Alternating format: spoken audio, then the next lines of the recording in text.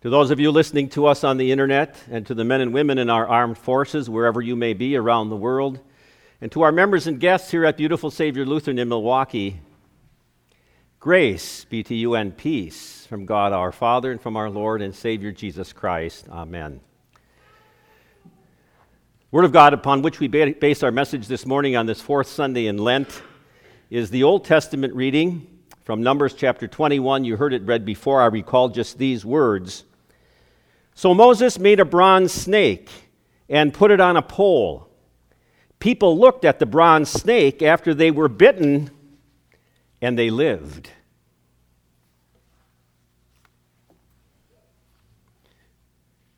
In the name of Jesus Christ, our Savior, who lived for us, died for us, lives again, and rules over all things,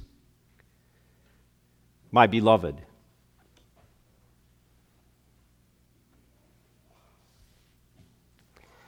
I don't think there's anybody who likes to wait in line.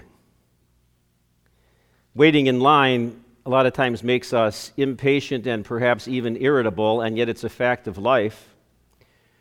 You wait in line to get your cream puffs at the state fair.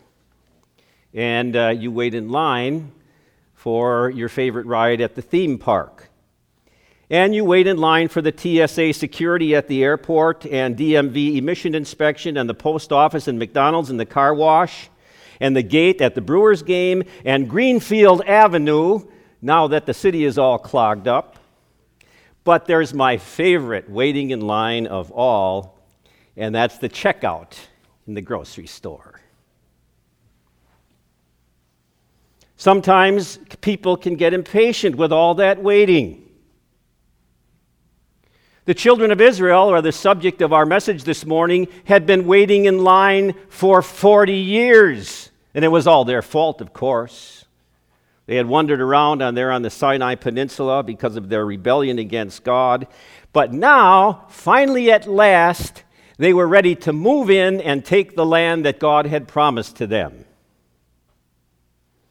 So Moses tells us that 40 years after they left Egypt, they were ready to enter. And they were marching toward Canaan.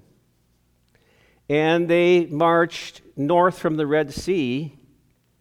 And then they bumped into a small country called Edom. The people that lived there were actually descendants of Esau, that was Jacob or Israel's brother. So they were sort of like blood brothers. And they said, can we go through your country? They said, no way. In fact, if you come through our country, we're going to send out our warriors and kill some of you. And that meant that the Israelites were going to have to turn around and march 100 miles to the south, back around so that they could swing up around Edom and swing up north towards the Holy Land, a detour. After 40 years of wandering in the wilderness, we're now going to have to march 100 miles out of our way. And it was during that time that they began to complain. Why did you make us leave Egypt just to die out here in the desert? There's no bread and water, and we can't stand this awful food. No food or water out here. That manna, that God, you've been feeding us for 40 years, tasteless, bland. You know what the Israelites were saying in reality? That they were dissatisfied the way that God had been leading them, and they were dissatisfied the way that God had been providing for them. And this time, God had had enough, and so he responded in righteous anger and sent, the old King James Version says, fiery serpents. I don't know if that represents their color or the burning sensation you got from their bite, and I don't know if they were copperheads, rattlesnakes, cottonmouth, or cobras, but they bit the people, and many people died. You see, God doesn't like complaining.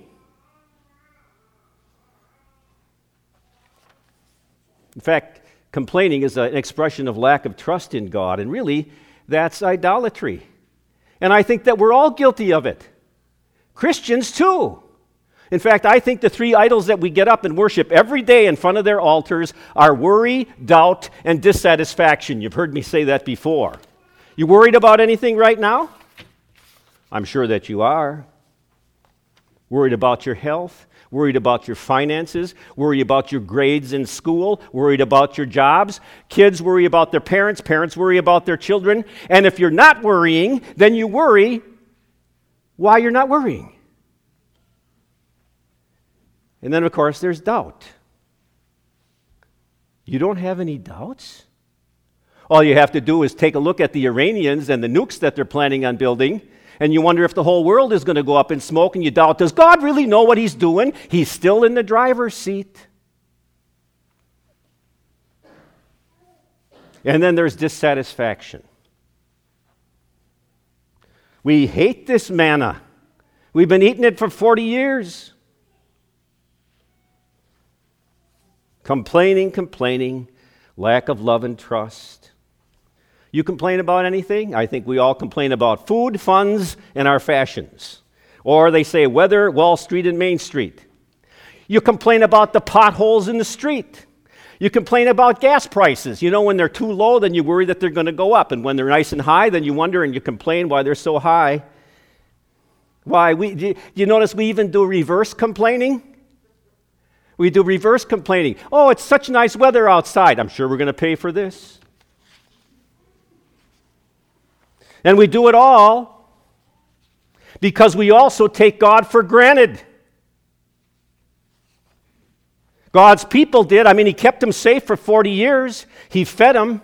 He gave them gushing water from rocks, quail 3 feet deep.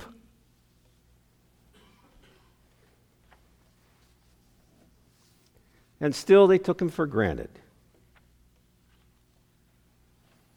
Take God for granted today? Oh, you bet we do. On any given day in any church in the Lutheran Church Missouri Synod around the United States, you'll only find no more than 50% of the membership worshiping. And Bible classes are usually pretty atrocious. And I wonder if we were to take a poll here at Beautiful Savior this morning, how many of our members would be participating, what percentage, in our appointment with Jesus, just to, spend 20 minutes with him a day? I mean, there are people around the world who are going underground to fight just to hear God's word, and we take it for granted. And all of those sinful practices of worry and doubt and dissatisfaction and taking God for granted deserve punishment.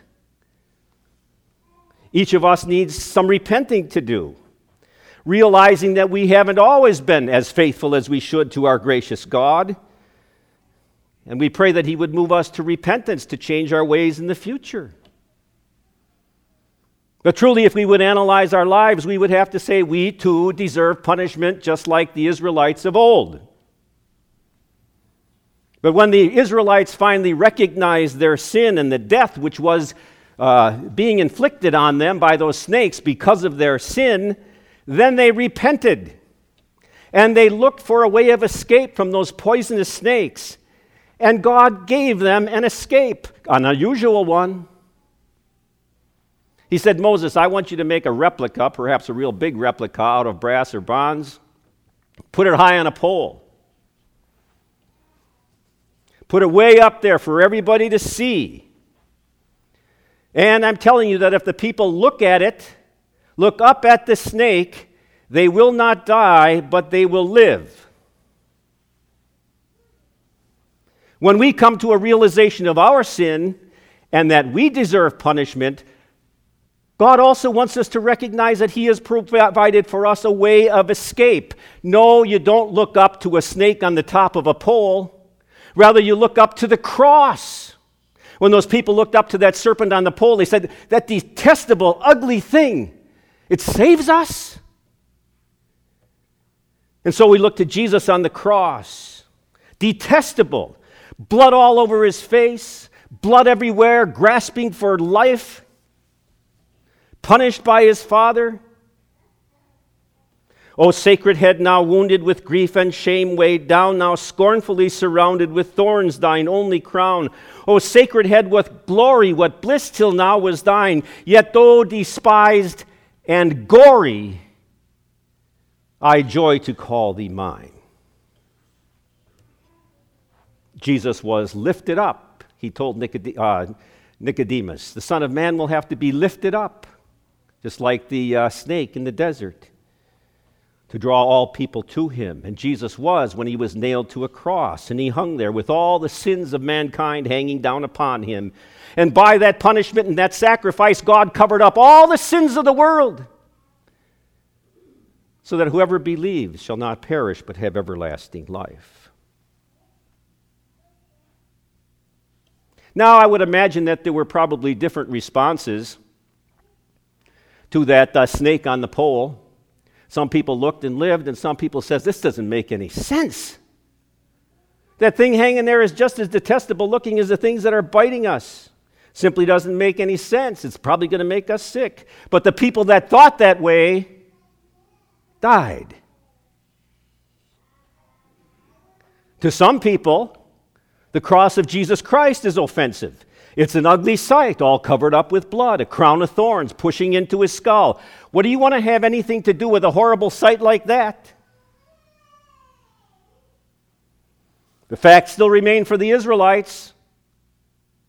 The only way to life was to look up.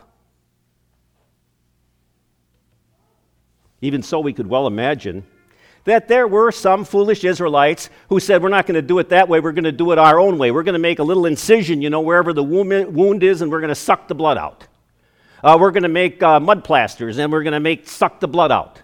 Or we're going to get the priests and our parents to come in here and pray for us. And I got to tell you that all those made-up ideas, people died. Today, the world is still trying to make up their own ways to get out from beneath the punishment of sin. Some are trying the methodology of their own goodnesses. Please God so he won't be angry with them. Try to stay out of trouble. Try to do nice things for other people, thinking and hoping that God won't be so angry with them on Judgment Day. And other people are trying to patch over and cover the results of sin, trying to eliminate it from the human race. Pass a few more laws. This world would be a better place in which to live. Everybody knows you can't legislate morality. Oh, we need more medicine. If we keep on working at it, perhaps we could eliminate death. And history shows that even after all of mankind's attempts and vain attempts, the results of sin are still with us. Pain and suffering and death will never be eliminated. And the fact still remains that each and every person is going to one day have to stand before their Maker. And then what? And the only answer still remains, look to the cross. It's the only sign and standard that if we cling to it by faith, we have life, eternal life. I think one of the most important questions that we could discuss with this whole story of the brass serpent is, why did a bronze serpent save people from death? We could raise up all sorts of brass serpents around the world, and I got to tell you, it's not going to save people who are bitten by terrible venom. They'll die. But out in the wilderness, at God's commands, at that time, it did. Why? Because God said so. Because he attached his word to it. It's as simple as that.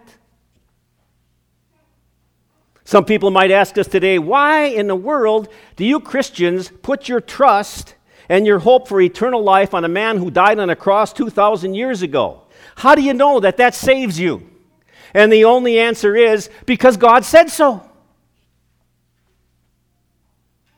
I think some of you remember when you had arguments as little kids with the neighbor kids. I know I did that. Oh, well, it's this way. No, it's that way. There's 3 feet in the yard. No, there's 4 feet. Well, how do you know? Because my daddy said so. Well, that was the end of the argument.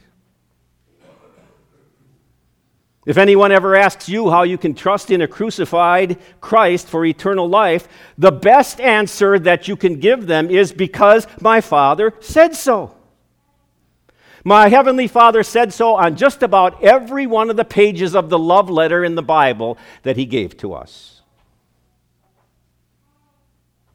Now, I think it's kind of interesting to note when you take a look at the serpent there in the wilderness, that there's one thing that the brass serpent did not do. Nowhere in this account from Moses does it tell us that if the people looked at the brass snake, that those poisonous snakes would stop biting them and go away. In fact, the children of Israel may have been bitten for many days. And every day, again and again and again, they would have to look up to the snake on the pole to live. And so we continue to live in a world where sin comes crawling into our lives every day, and we're all infected by it outside and in. And this infection will not go away until the end of time. So, what directive does that leave for us? Because of sin, each day we must look to the cross of Christ for salvation. Because you see, we're all waiting in line, waiting to get to heaven. And sometimes the waiting and the homesickness for that place that you've never been can become very intense. Sometimes the waiting seems so long. And sometimes we get so weary of waiting and we complain and we want to take matters into our own hands and we forget about our God. And it's at those times, time and time again, we need to look to the cross of Christ. And when we do so, we can be assured that our gravestone somewhere in some cemetery will be nothing more than the threshold to eternal life, and perhaps a real great epitaph for all of our gravestones might be something like this. The person who lies here looked at the cross of Christ and lives. God granted for Jesus' sake. Amen. Please stand.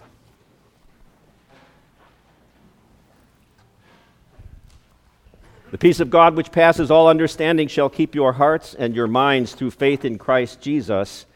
Amen. We confess our faith in the words of the Nicene Creed. I believe in one God, the Father Almighty, maker of heaven and earth, and of all things visible and invisible, and in one Lord Jesus Christ, the only begotten Son of God, begotten of his Father before all worlds, God of God, light of light, very God of very God, begotten, not made, being of one substance with the Father, by whom all things were made, who for us men and for our salvation came down from heaven and was incarnate by the Holy Spirit of the Virgin Mary and was made man, and was crucified also for us under Pontius Pilate. He suffered and was buried, and the third day he rose again according to the Scriptures, and ascended into heaven, and sits at the right hand of the Father. And he will come again with glory to judge both the living and the dead, whose kingdom will have no end. And I believe in the Holy Spirit, the Lord and giver of life, who proceeds from the Father and the Son, who with the Father and the Son together is worshipped and glorified, who spoke by the prophets. And I believe in one holy, Christian, and apostolic church. I acknowledge one baptism for the remission of sins, and I look for the resurrection of the dead and the life of the world to come. Amen. We take this time now to gather our tithes and our offerings and our connection cards.